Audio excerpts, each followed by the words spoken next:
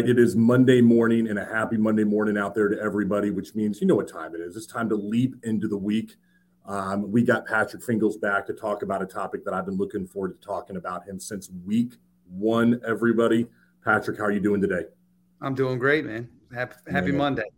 Happy Monday morning to you. Folks, if it's your first time joining us, I encourage you to go back and look at the first couple episodes. We were talking about the KPIs, the metrics, the numbers in episode number 2. And then if you go back to episode number 1, how to hire and retain the right talent for your contracting business. We're going to bring you knowledge, insight, and perspective here very quickly on this Monday morning with Leap into the Week. We're just going to turn off that weekend brain, turn on the brain that's going to get your business profitable and in the right place. And today, I want to talk to my new entrepreneurs out there. I have some great questions for Patrick about how do you start from scratch. A lot of you out there are in some part of your business, you're starting it from scratch. It's a new product, a new service that you're offering. You're a brand new business. It could be a lot of different things here, okay? We're going to hear from one of the experts himself right now. Patrick, I hope you got some great stuff for everybody. You've really brought the heat the last couple of weeks, so looking forward to this one, brother. Man, awesome, man. I'm excited about it. I had these questions specifically for you, so I'm so happy I can have you on for this one. It's a very generic question, but one I always think can bring some value here. The first question I have for you, new entrepreneur out there, brother. This is a guy who's just got the ladder. He's just getting started. He said, I'm going to be a roofer, contractor, restoration specialist, landscaper. He's starting his journey. What does Patrick Fingles have to say to this guy? What do you want him to know about that journey that's in front of him? All right. So this does happen 2 different ways. So right. I'm presuming that this is maybe, a younger person. They haven't already managed a big successful business. And now they have, a big bankroll to work with. They're not private equity backed. And this is somebody that's taken their whole life. And this is day one for them. They're going to build and scale their new business. That's my vantage point of this, right? Mm-hmm. So when you have to do it yourself. I'm sorry, you have to do it yourself. That doesn't mean you can't hire anybody, but you have to set patterns and tones and discipline. The most powerful teachers in the world are the teachers that have the experience. You don't have to be great at it, but you have to be good enough to show what's possible and set a benchmark to beat. Think about like football coaches and stuff, like vast majority of them were players at some point in time. So you're starting a company. Where are you getting your leads from? You're doing marketing or something like that. Like, I'm going to go hire a marketing firm. Okay, great. I'm going to hire that marketing firm. Like, I am going to work really close with that marketing firm to understand marketing. I'm going to listen to podcasts. I'm going to read about it. Like, I'm going to try to become not the authority, but enough so that when I hire somebody to do my marketing, I know how to hold them accountable. I can tell them what's possible. Let's say we're canvassing. Like, that's how a lot of these businesses start. It's free. It's cheap. I can do it myself. You can't just go hire 3 kids and send them out to the neighborhood in your Honda minivan or whatever. You got to go out there and do it yourself. When I started New Look, I would go out. This is not a lie. I would knock on the doors. And I even used to wear my hat and I tried to look different. And then I would come back the next day when I set the appointment in a shirt and tie and suit. And hopefully they wouldn't recognize me because I wanted the company to be bigger than that. I didn't want it to be one guy knocking on your door, then coming back and trying to sell you the next day. But it's I think business runs really well when it's got discipline and habits in place. We talked about habits last week. Mm-hmm. How do you establish the benchmark for those habits if you don't know how to do them? So you kind of have to do it yourself.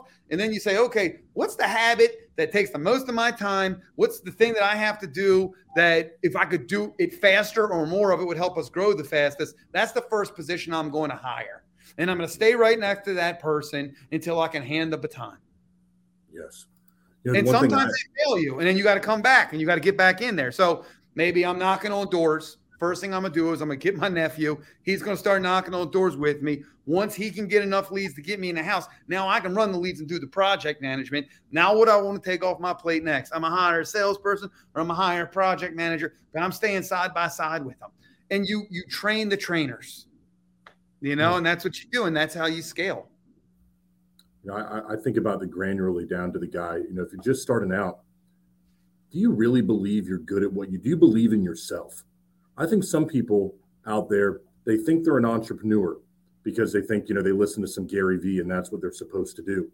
But maybe sometimes it's good to take that internal check of yourself and go, do I believe in myself? Like 100, do I really believe I'm the man for this job?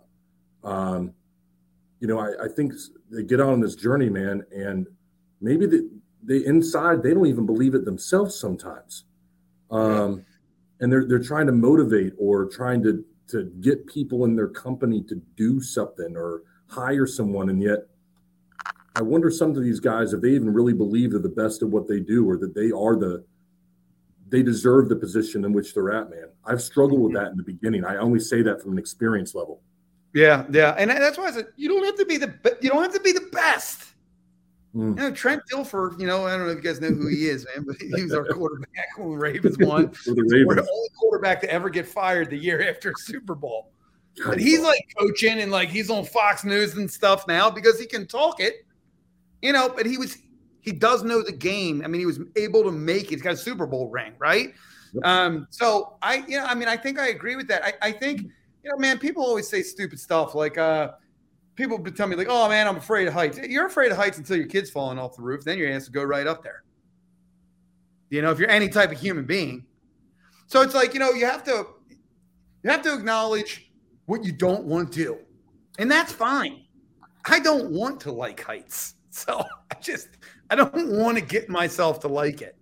But yes, I do understand that I can overcome that fear and I can walk across the ridge of a roof, no problem. Like with some training and small steps, I have no desire to do it. So I think for business owners, when you're starting your business and you're starting it small, you have to determine super fast, you're capable of doing anything. You really are. When it comes to this industry, maybe you're not capable of putting the product in or installing it or something like that. But you're capable of hiring, managing, what success looks like. Like you're capable of determining, hey, this was done right?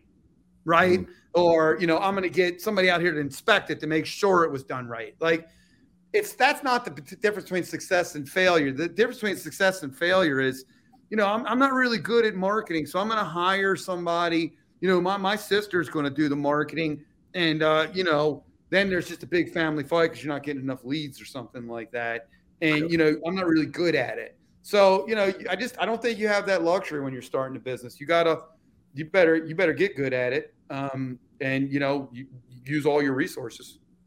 Absolutely. Now, you've been able now to acquire, start, run, grow successful businesses, Patrick, but I can't imagine it's always been that way. Okay. So I want you to take me back, if you could, and take our audience back to maybe the first couple of years, maybe a mistake that you made and something you overlooked that, hey, looking back on it, I wish I wouldn't have overlooked this aspect of the business. Can you give us some insight there?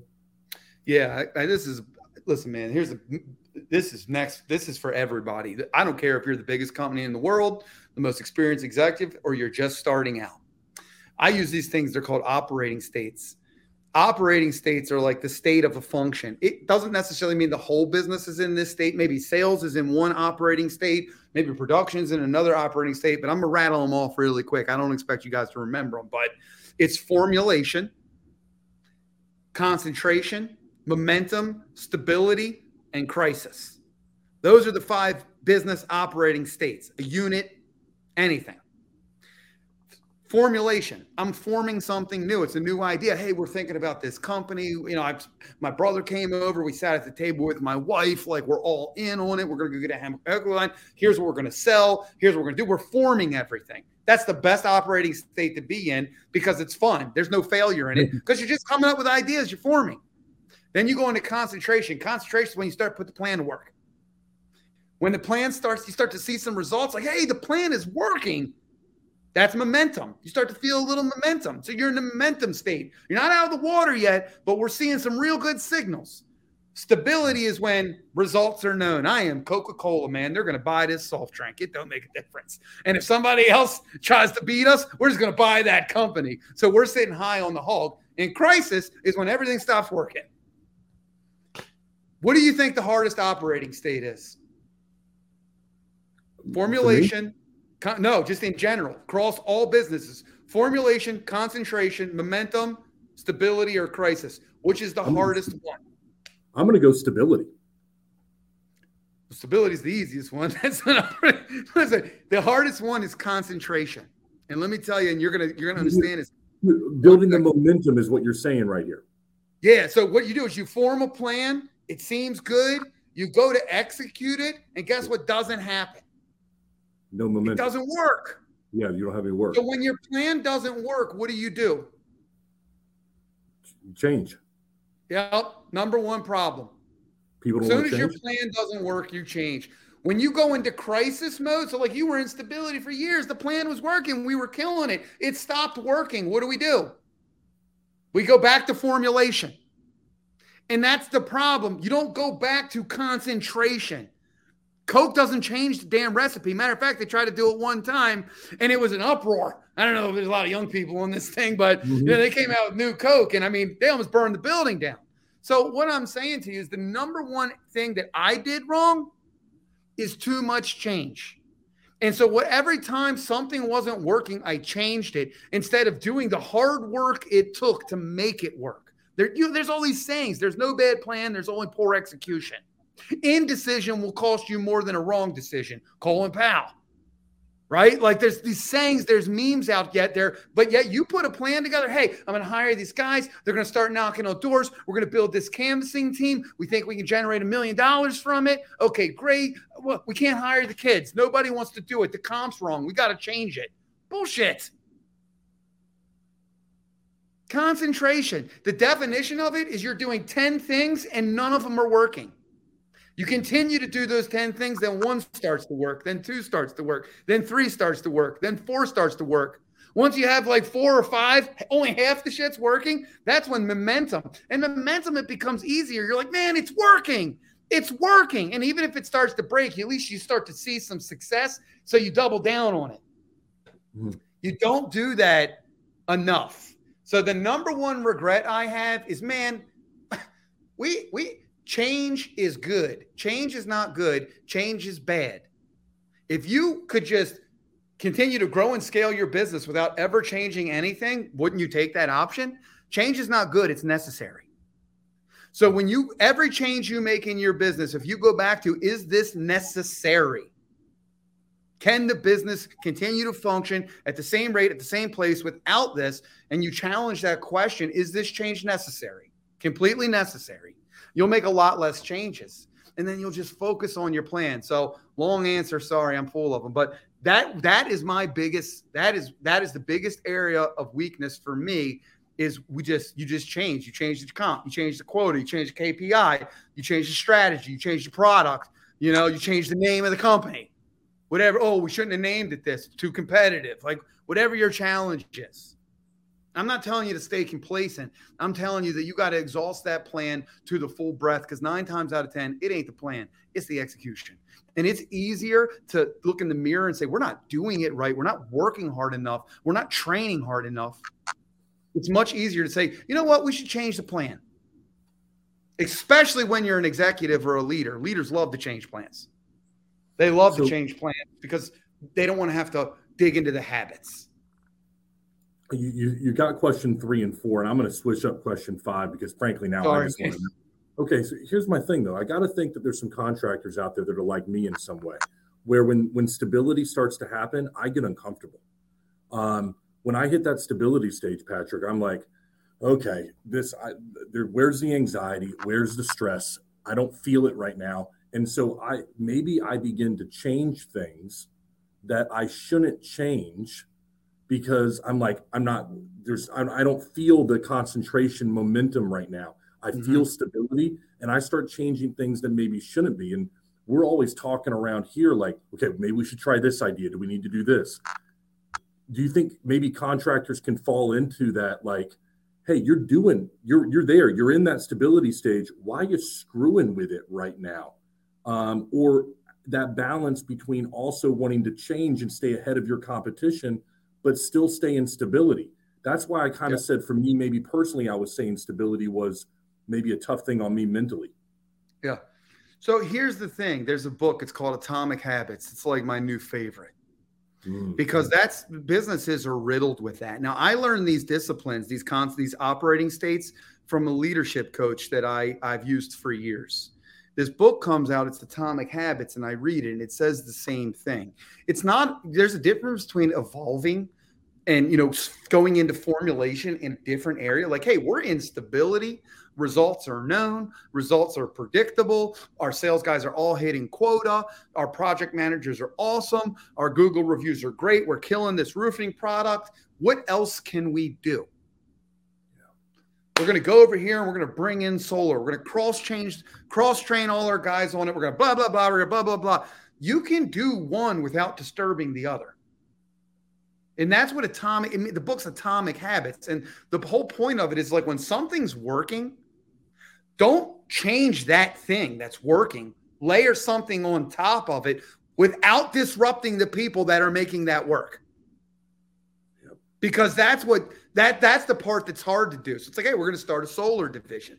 But we're going to cross-train this, cross-train that. Now we got to change the commission structure because we think that and then it's like, boom, well, we're not selling the solar and blah, blah, blah, blah, blah. So it's atomic habits. It means not like good habits, not great habits, like atomic. Like if that thing is working, you lock it in, it ain't broke, don't fix it, don't change it. Not the same as don't innovate and experiment and try new things. Just don't do them with your core business function. And I did that. I've made that mistake time and time and time again. So, and it just becomes repetitive. It's just change, layer it in. Yeah, I'm thinking about that guy who's got a great sales rep on the roofing side, and they're starting a solar division. They take the sales rep and they go, well, let me move this great guy over here to my solar side. And now he can do both because he's great at selling both. But you're taking away from the strength right there that you have, creating a problem that you otherwise wouldn't have had. I think that's what you mean by not fixing what isn't broke. And that's some powerful stuff. Don't take something that's instability and put it back in formulation. Just take something new and go form that, right? A new business arm, a new business entity, something new. And then once you get them both into a stable environment, then you can understand, okay, well, maybe this isn't the most cost neutral way to do this. How can we integrate these two stable things? So, you just don't poke the bear, I mean, it's working, keep it working. So like I said, and that's not advice. I mean, the question is if I could go back in time, I did a lot of things right that I self-destroyed, and I climbed back from those things, and I climbed back from them, but, it took away from growth and momentum, and it became, 10 steps forward, 3 steps back, 5 steps forward, 1 step back, I think with this Atomic Habits, you kind of get out of that. So great book. That's a great book.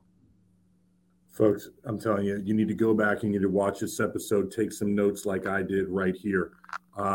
Formulation, concentration, stability, crisis. Where are you at right now in your business? What a great thing you could do. And Patrick, if I'm reading you right, take each department is what you're looking at. You could have departments in your business that are at different phases right now. And how good it would be to get in right now on your Monday morning and decide, folks, where are your departments at? And then formulate your plan from there and how you're going to approach this thing. Because formulation, concentration, stability, and crisis. And I love what you said right there. Change is not good, it's necessary. Change is not good, it's necessary, everybody. So don't go fixing something that doesn't need to be fixed. Yeah. If you're adding something new and not changing anything, then you're not changing. Hence, there is no change. And I would ask people to take this test. Go through your functions. Maybe it's production, maybe it's accounting, maybe it's HR, sales, marketing. If you have change happening in those functions right now, change amongst the personnel and employee, then you cannot be in momentum or stability. So that means that you're in crisis or formulation. You're not in concentration, because concentration, you already have the plan. And sometimes, look, man, you do have to go back. Like, we built the plan. It's bad. Like, we got to change it. We got to go back to formulation. And you have to do that. But when you understand and consciously that you didn't intend to do that and you didn't want to do it, you're not doing it willy-nilly, then you'll just be more thoughtful and mindful of it. So if you give your business an assessment of that, you might be like, man, production's running great. We're not changing anything. It's totally instability.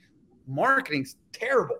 I mean, it's in crisis, or somewhere between crisis and formulation and trying to figure out what the hell to do and not staying true to anything. And we're calling it testing and we keep switching everything up. And, so you got to get in your rhythms. Folks, this is exactly why you want to work with Leap as a CRM. This is the guy behind it all at the very top right here. If he's thinking about the success that you have with your business from this level, imagine what you're going to get down here at this level right now when you're working with Leap. Head over to Leap to Digital, everybody. Get a webinar right there. They'll walk you through everything that product can do to organize you, to make you a better contractor. Stop using a CRM that's built for, what are we even talking about? For selling something on some store, some online store. You want to use something that's built by contractors for contractors, and head over to Leap to Digital to make it happen. Patrick, thanks so much for week 3 right here, brother. Good morning to you and good morning, everybody. We'll see everybody next week then.